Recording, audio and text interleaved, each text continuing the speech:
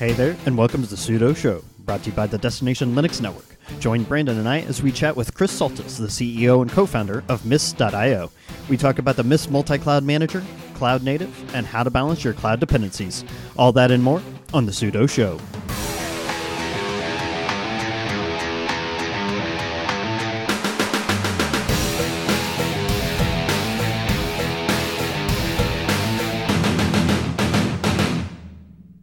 Welcome to the Sudo Show, your home for all things enterprise open source. I'm Eric the IT guy, and I'm so excited you're joining us. You may remember back in episode 5, Brandon and I reviewed some of the most popular cloud management tools. One of those tools was Mist.io. From that episode, Brandon released a YouTube video on how to use Mist to deploy DigitalOcean resources.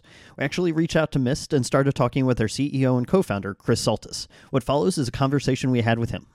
Speaking of DigitalOcean, we are very proud to call them a sponsor of the Sudo Show. Head on over to do.co/DLN for a $100 credit. DigitalOcean offers the simplest, most developer-friendly cloud platform. And wow, has DigitalOcean been doubling down on their app platform. The DigitalOcean app platform is a modern platform as a service that makes it incredibly easy to build, deploy, manage, and scale your apps. Every few weeks, there's a new feature announced. Just a couple of weeks ago, DigitalOcean announced that you can now deploy code from your GitLab.com repositories right into the managed app platform. All you have to do is point your project to your GitLab repo, pick a region, select a pricing plan, and go. Now you can publish code from GitHub, GitLab, and soon, Bitbucket. Check out the DigitalOcean app platform today by going to do.co/DLN. As a listener of the Sudo Show, you can get your own $100 credit to get started with all these amazing features. Thank you to DigitalOcean for being a sponsor of the Sudo Show and the entire Destination Linux Network. Today, I'm very excited to introduce Chris Soltis, CEO and co-founder of Mist. Welcome to the show, Chris. Thank you. Glad to be here. So, Chris, you and I started a dialogue shortly after I announced the Mist video. One of the things that stood out to Eric and I was how passionate you are about this technology and this space around hybrid cloud and cloud management. Why don't you tell us a little bit about yourself and how you've found your way into this part of the industry? Oh yeah, it's a it's a long history. Like I try to make it short. I don't have a software engineering background. My background is in computer vision and machine learning. So I started from being a researcher where I was, developing algorithms for different projects here and there. At some point, an old friend found me and said, "Look, we're preparing this company with a couple of other people. How about you join us? We will be doing consulting mostly on open source software." And that's how my career in software engineering started.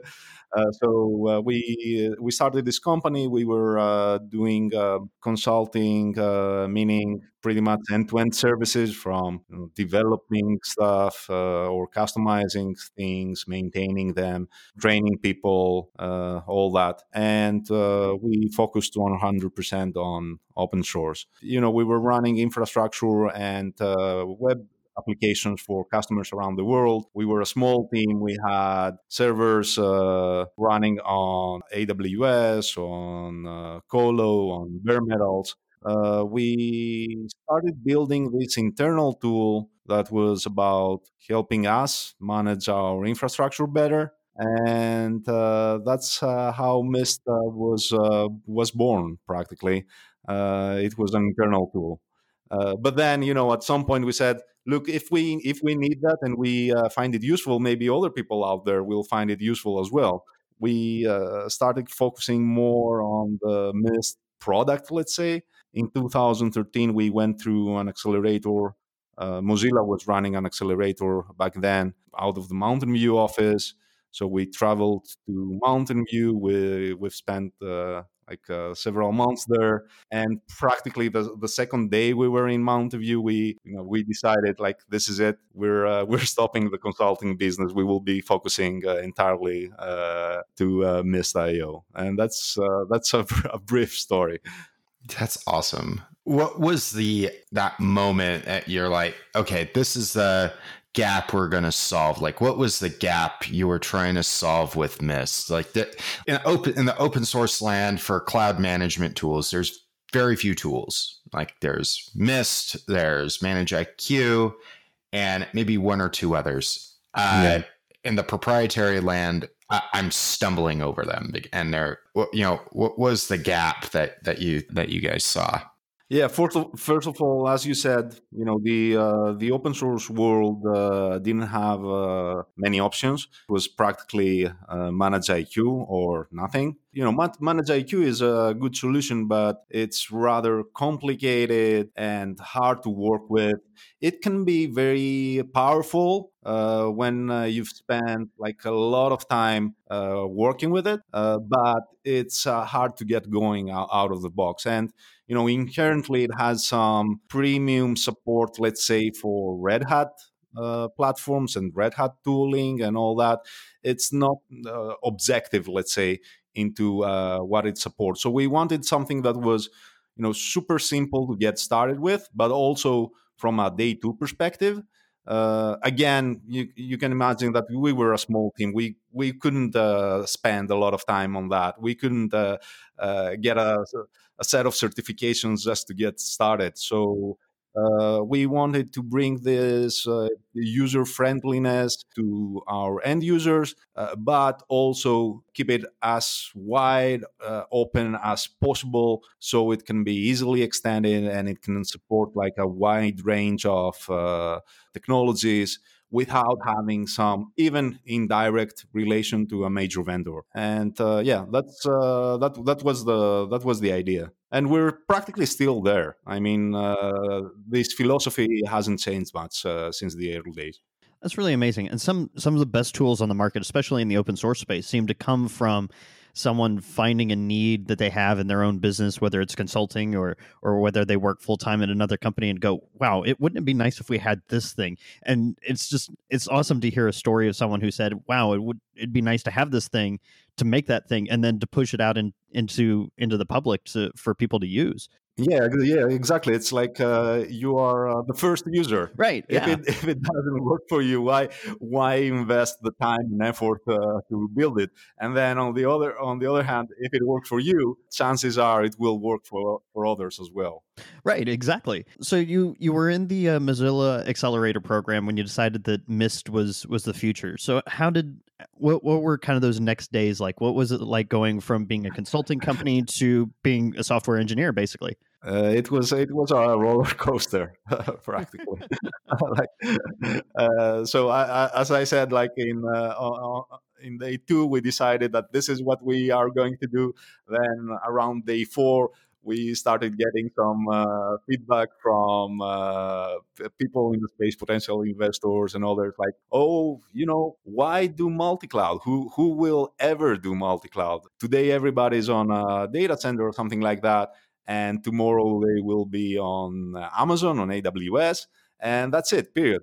Who would like to run more than two clouds at the same time? And we went through this situation several times. Nowadays, it's much more clear that multi-cloud is everywhere, practically. It was everywhere, even back in those days. But people weren't exactly recognizing it. They weren't exactly accepting it. Now this has become much more clear. Having organizations adopting multiple platforms at the same time is pretty much the norm. And that doesn't have to be like a big strategic decision coming from the C-suite or anything like that. It just happens. And, it's better to manage it rather than try to avoid it. Yeah, exactly. Because, large enterprises say, sometimes the right hand doesn't know what the left hand is doing, and it's like the business could go to Azure and go deploy a bunch of VMs, whereas IT is all but standardized on like some sort of internal private cloud or AWS, and then they discover, oh, there's like $20,000 a month going on here in Azure, and we need to start getting that cost under control. And and it's the fact is that's what happens. It happens. It happens for a reason. It's not like there is like this term called shadow IT. I think it's a very negative way to approach it. I mean, the people you mentioned who started an account on Azure, they did it for some reason. They didn't go to the company approved, let's say, platform for some reason. Maybe they were more familiar and more productive with Azure. Maybe they don't like the internal platform at all, or it cannot do what they are looking for. So these things happen, and instead of trying to stop people to do their job more efficiently, you just have to empower them to use whatever they're feeling more comfortable with. Because, in the end of the day, businesses and technologies are running with people and for people. You should take into account the human factor. Well, and as technology has changed, so has culture. You talk about shadow IT, and I remember a few years ago being in IT operations and realizing that, wait, my team is part of the problem here. The reason why we have people using AWS and GCP instead of going through our internal process is if I had to request a server through the internal process, I'd be furious, because it takes 3 days to get approvals. It takes 3 days to get the VM provisioned. It takes a week to get the database team to install the database. I mean, the list goes on. And then of course, security is always the last to know. So then the VM has to go over to security to get scanned. And by the time you're all said and done, you may have a development server that you wanted to test out an idea on, and it's taken you 6 weeks just to get the login. Yeah, exactly. Or I can just take my company card and I can go out to AWS, spin up a couple of EC2 clusters, spin them down, and I've spent 2 hours testing out this idea and $6. But you multiply that by 500 people, all of a sudden you've got a major financial problem. So operations really needs to just reposition themselves as an enabler of development as opposed to the kind of the keeper of the keys. Exactly. That's very spot on, and we see it happening on daily basis. I mean, it's a very, very common situation. So, Chris, Mist is mostly open source, and it's an open core. Is the project open to outside contributions? What does that look like? Yeah, for sure. And we also have some of our customers contributing code from time to time. We do follow an open core model. The vast majority of the functionality is available under an Apache license. What we keep on the commercial side of things is practically a few things, mostly related, let's say, to enterprise features like role-based access controls, authentication with LDAP, Active Directory, things like that, where practically it means that, if you need those features, you're using Mist for some serious business. And even if those were not absolutely necessary, you would certainly need some level of support, maintenance, and all that. So that's how we segment, let's say, the product. In fact, there are 3 versions of Mist. There is Mist as a service. You just create an account, you log in, and that's it. Then we also have the Enterprise Edition, which is hosted on-prem. It's the commercial version. And then you also have the Community Edition, which you can just grab from GitHub and use it right away. And that's definitely a growing model, and it seems to be pretty successful because, I mean, at the end of the day, you want to focus all your time and energy on developing this product, but you kind of have to pay the bills. Yeah, exactly. Yeah, yeah. That's a tough one. It's hard to figure out what's the best solution, let's say, or the best alternative in how you monetize open source, and it greatly depends on the project. So we're continuously iterating on that, and we have changed things along the way. I don't know if we will change anything more in the near future, but yeah, it's tough to be successful and find the right recipe for your open source platform, product, or service, or whatever. Well, I've been using Mist in my home lab to manage DigitalOcean and AWS and a few other cloud providers. I think when we were prepping for this, you teased that you'll be doing a new release. Like, what's the new? What does that look like? What new features are coming down the pipe for Mist? Yeah. Okay. So the next release will be version 4.4. This is not a major release. We will be doing some iterative, let's say, enhancements and bug fixes from here and there. We will improving the support for a couple of clouds, mostly Linode, Equinix Metal, and a couple of others. So we expect small changes from here and there because right after 4.4, we will be going directly to a major new release, version 5, which will bring a lot of changes, especially on the API level. So we will be revising pretty much totally our API. We're talking for a brand new API version. When we first designed the API, things were much different. So this is an overhaul that was in the works for some time. And together with the brand new API, we will be releasing a new CLI. The first version of the CLI will be available in version 4.4, so keep an eye out for it. But in version 5, it will have like the full functionality. Everything you can do from Mist's web interface, you will be able to do from the command line. It's a really nice and powerful interface. Similar to what you would expect, let's say, from kubectl or something like that. That's awesome. I'm very much looking forward to seeing that. Yeah, I know that you're a big CLI fan, so that's why I'm bringing it up. It sounds like I'll be doing a new video soon. Yeah. You can do it like black and white, just the sail. Maybe I'll make it green. All right. So switching gears just a little bit, while we were prepping for this episode, you also teased a series of blog posts that you have in the works, centered around this concept of making informed decisions about cloud technologies. I know for sure that our audience comprises security engineers, systems administrators, developers, IT leadership, and this is something that faces a lot of our audience every single day. What clouds should we sign up for? How deep should we get into their services? It's so easy to just go out, believe the hype, sign up for a cloud platform because that's the quote go-to, even though it may not be right for your company's needs. So I think this blog series will be really helpful for a lot of our audience. And if I'm not mistaken, your first one is due out just about any day now. You mentioned the first one was this open versus closed clouds. You want to kind of share the overview of that blog post? Yeah, sure.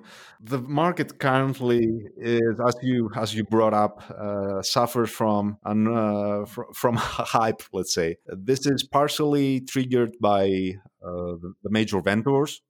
But also it is fueled by other vendors in the space, together with a mild level of ignorance, let's say, from some people. We see a lot lately the concept of open clouds being pitched as an alternative to closed clouds. I don't really know what those terms mean, to be honest. It's more of a marketing and sales construct from some cloud providers to differentiate themselves from their competition.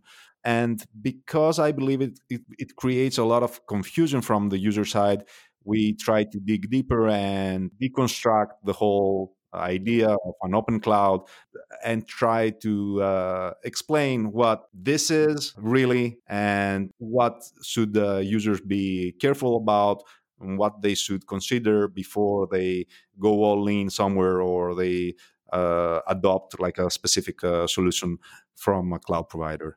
So one of the things we've heard you say a number of times is this open versus closed discussion and how important that is when picking a cloud provider. But you don't necessarily see that as kind of a binary option, open or closed. You see it more as a spectrum. So in your mind, what does that spectrum really look like? Yeah, it's certainly a spectrum. On one hand, let's take a theoretical example that doesn't really exist. You have something that's totally open, and then you also have something that's totally closed. The open versus closed is practically related to the cost of migrating off a specific service.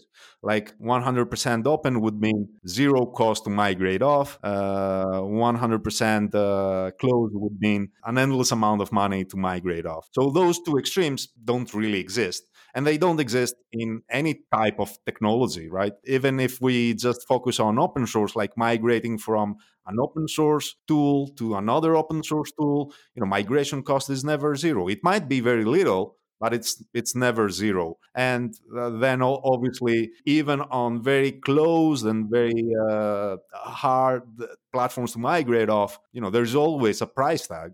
Worst case scenario, you will rebuild it from scratch. Do you want to do that? No, because it's very expensive. But theoretically, at least, it's possible. So you have to consider this openness parameter in the sense of a slider. How much open is it versus how closed is it?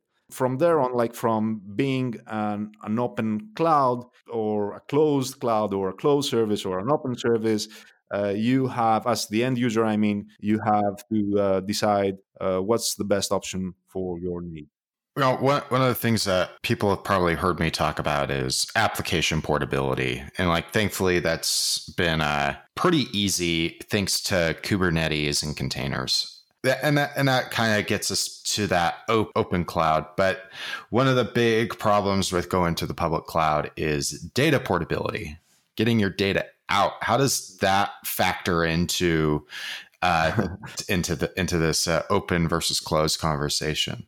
That's very spot on. Like, okay, so with application portability, as you said, I don't think it's very easy. Otherwise, everybody would be doing it right now. And like, there is like a million tools to achieve application portability.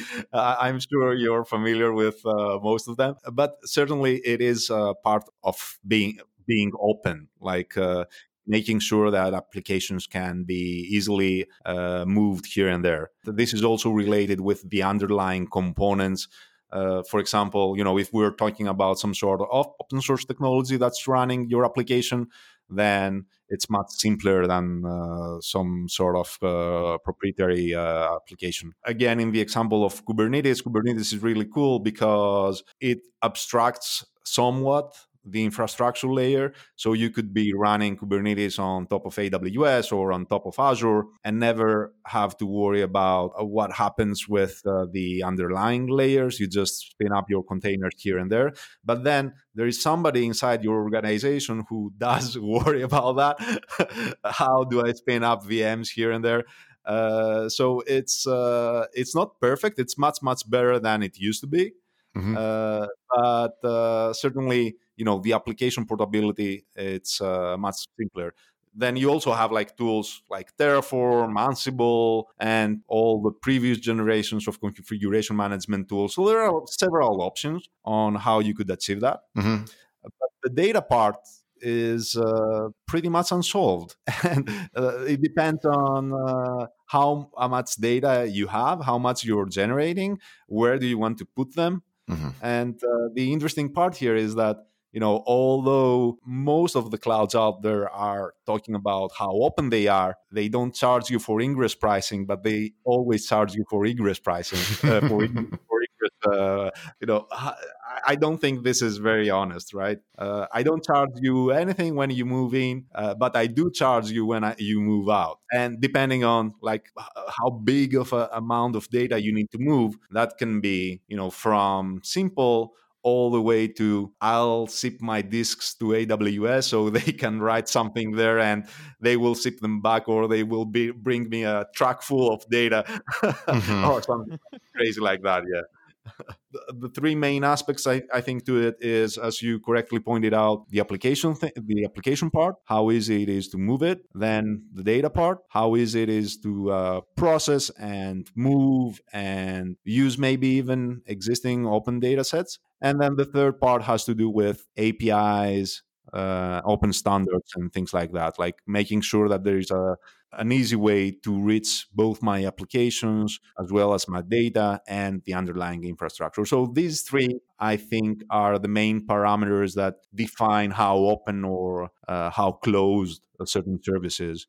So cloud storage isn't like it was in the old days. When I first started as a sysadmin, the closest thing we had to cloud storage was offsite backups. You'd basically run all your backups on site, and then you'd copy those onto a heavily protected external drive, and then a truck would come up, once a day or once a week, and pick up all your disks and go stick it in a cave somewhere under lock and key. I mean, back when I started in the industry, that was as close to offsite or cloud backups as we had. And it's pretty much the same today. Weird. Right.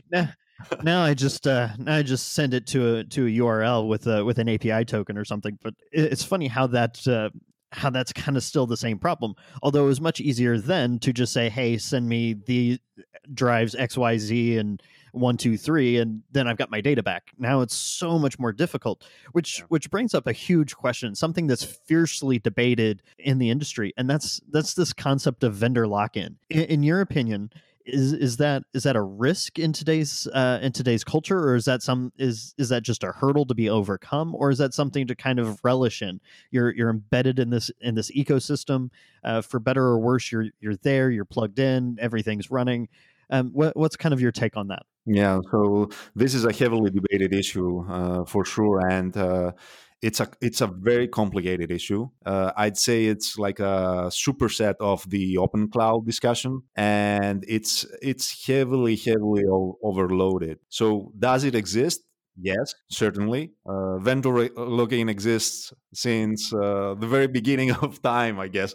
There's vendor lock-in everywhere, from your the mobile device you're using to whatever. Like it's in cloud for sure. Cloud is not some sort of commodity. It's not like I'm buying grain from two providers at the same time to make sure that I don't run out of grain. Its cloud offering is different. So it cannot be treated as a commodity, and in that sense, there is also this vendor lock-in issue that's creeping in. Then, do you have to be afraid of vendor lock-in?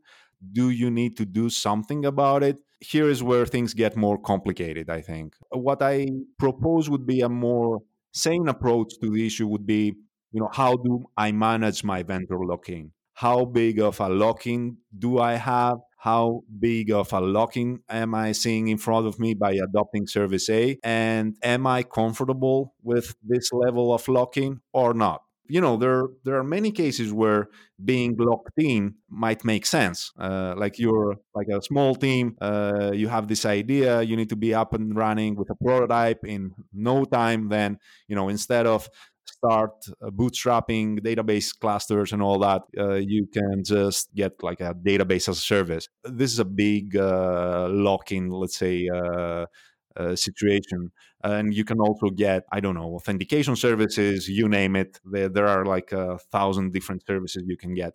But then on the other hand, by being so locked in on a specific cloud platform, you are out to the market in a fraction of the time that you would be otherwise. But then as your company is growing and your needs are growing, you suddenly realize that 1 million queries on your database are costing you a fortune. This wasn't an issue when you were running 10 queries per month, but now that you're running 1 million per minute, it's a big problem. Designing your infrastructure and evolving it is an iterative process.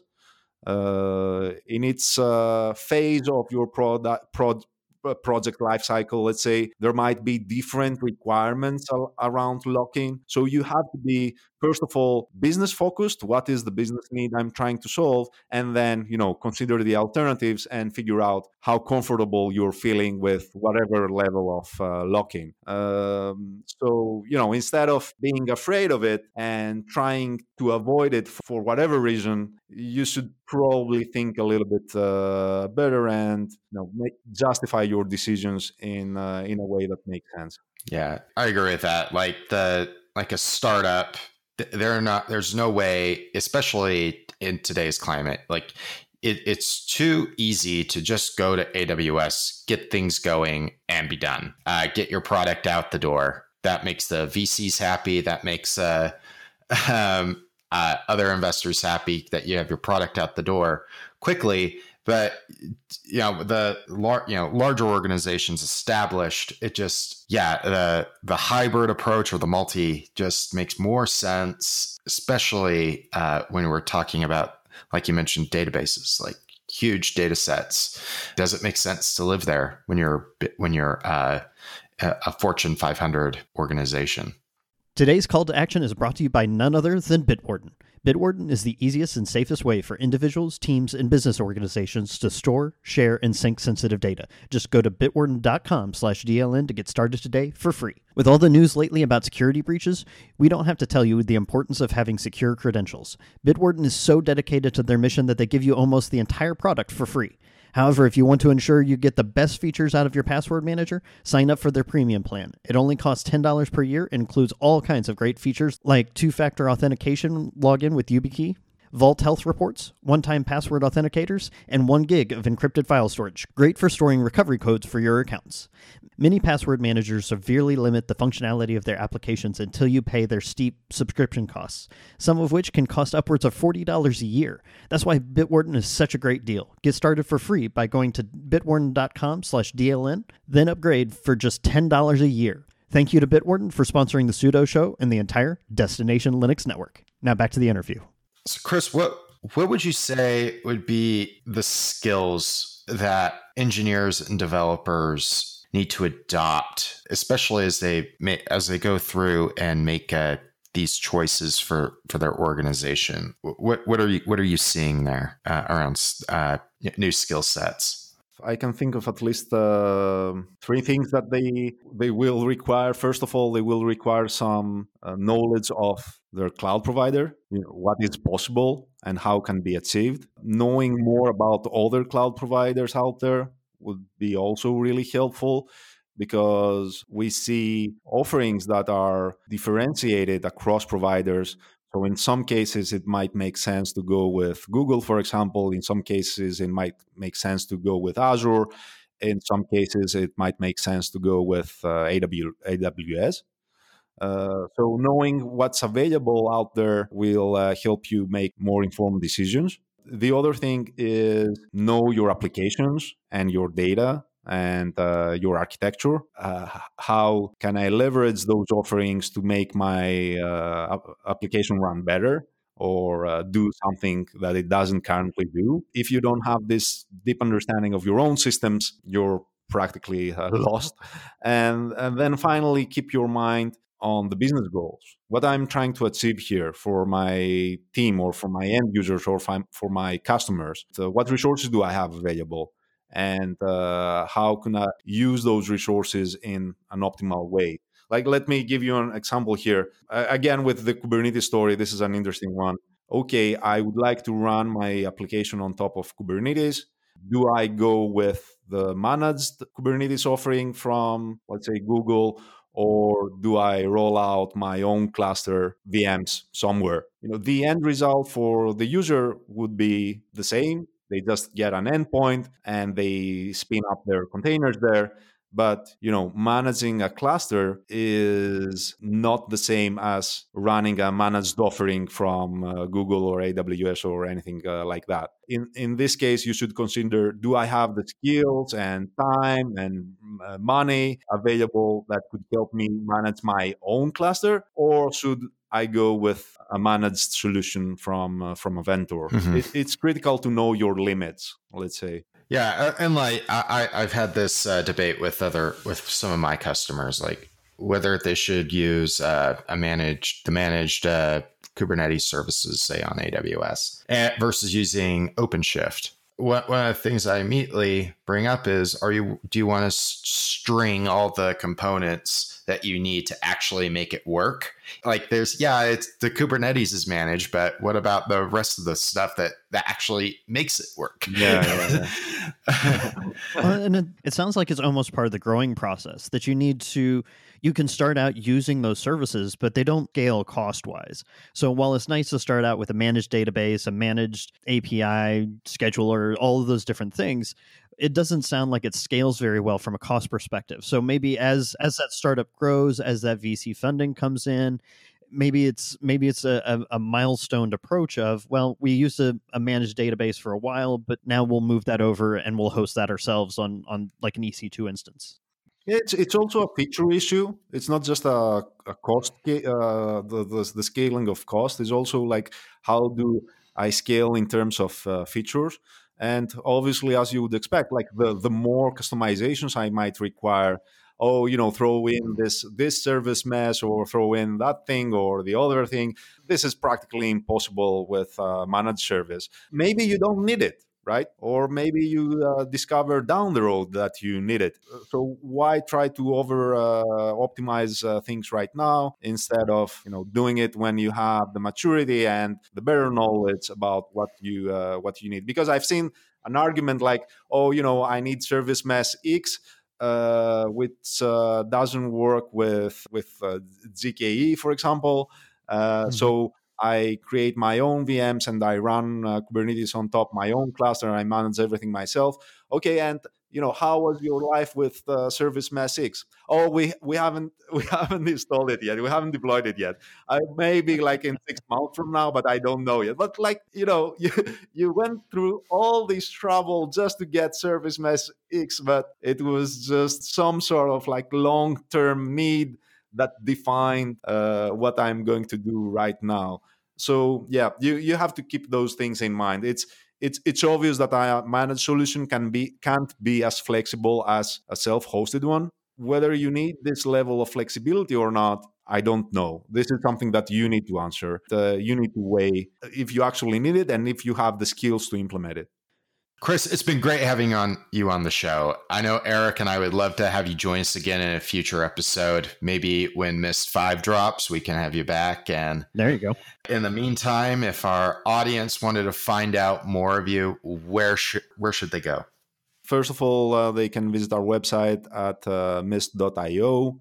They can find us with similar usernames on social media. On GitHub, our organization is Mist.io. Mist.io/MistCE is the community version of Mist, so you can grab it from there and use it. Awesome. Yeah, Mist is a great tool, and it's one I highly recommend our audience get involved with. We'll of course have links to Chris's handles as well as Mist in the show notes. Thank you so much, Chris, for joining us. This was a great conversation. It was great to finally talk to you, well, at least virtually. We'll have to have you on the show again real soon. Yeah, we will probably have to wait for the in-person meeting, unless you plan to travel to Greece anytime soon. I don't know. It's on my list. Yeah, we'll have to have the Sudo Show World Tour when travel's normal again. Oh, that would be great. Yeah. All right. Well, thank you all so much for joining us today. We love getting your feedback. Head on over to sudo.show/discuss. Each episode has its own thread for you to jump in, ask questions, and share your thoughts. If you would like more of Brandon and I, you can find it over at sudo.show and on social media at Sudo Show Podcast. Head over to sudo.show/swag to grab yourself a Sudo Show mug and hoodie to keep warm this winter. You can catch more awesome content over at our mothership, destinationlinux.network. Brandon, anywhere else you'd like to send folks? You can follow me on Twitter at dbrandonjohnson or my website at open-tech.net. And you can follow me at ITGuyEric or on itguyeric.com. Remember, the Sudo Show is your place for all things enterprise open source. Until next time.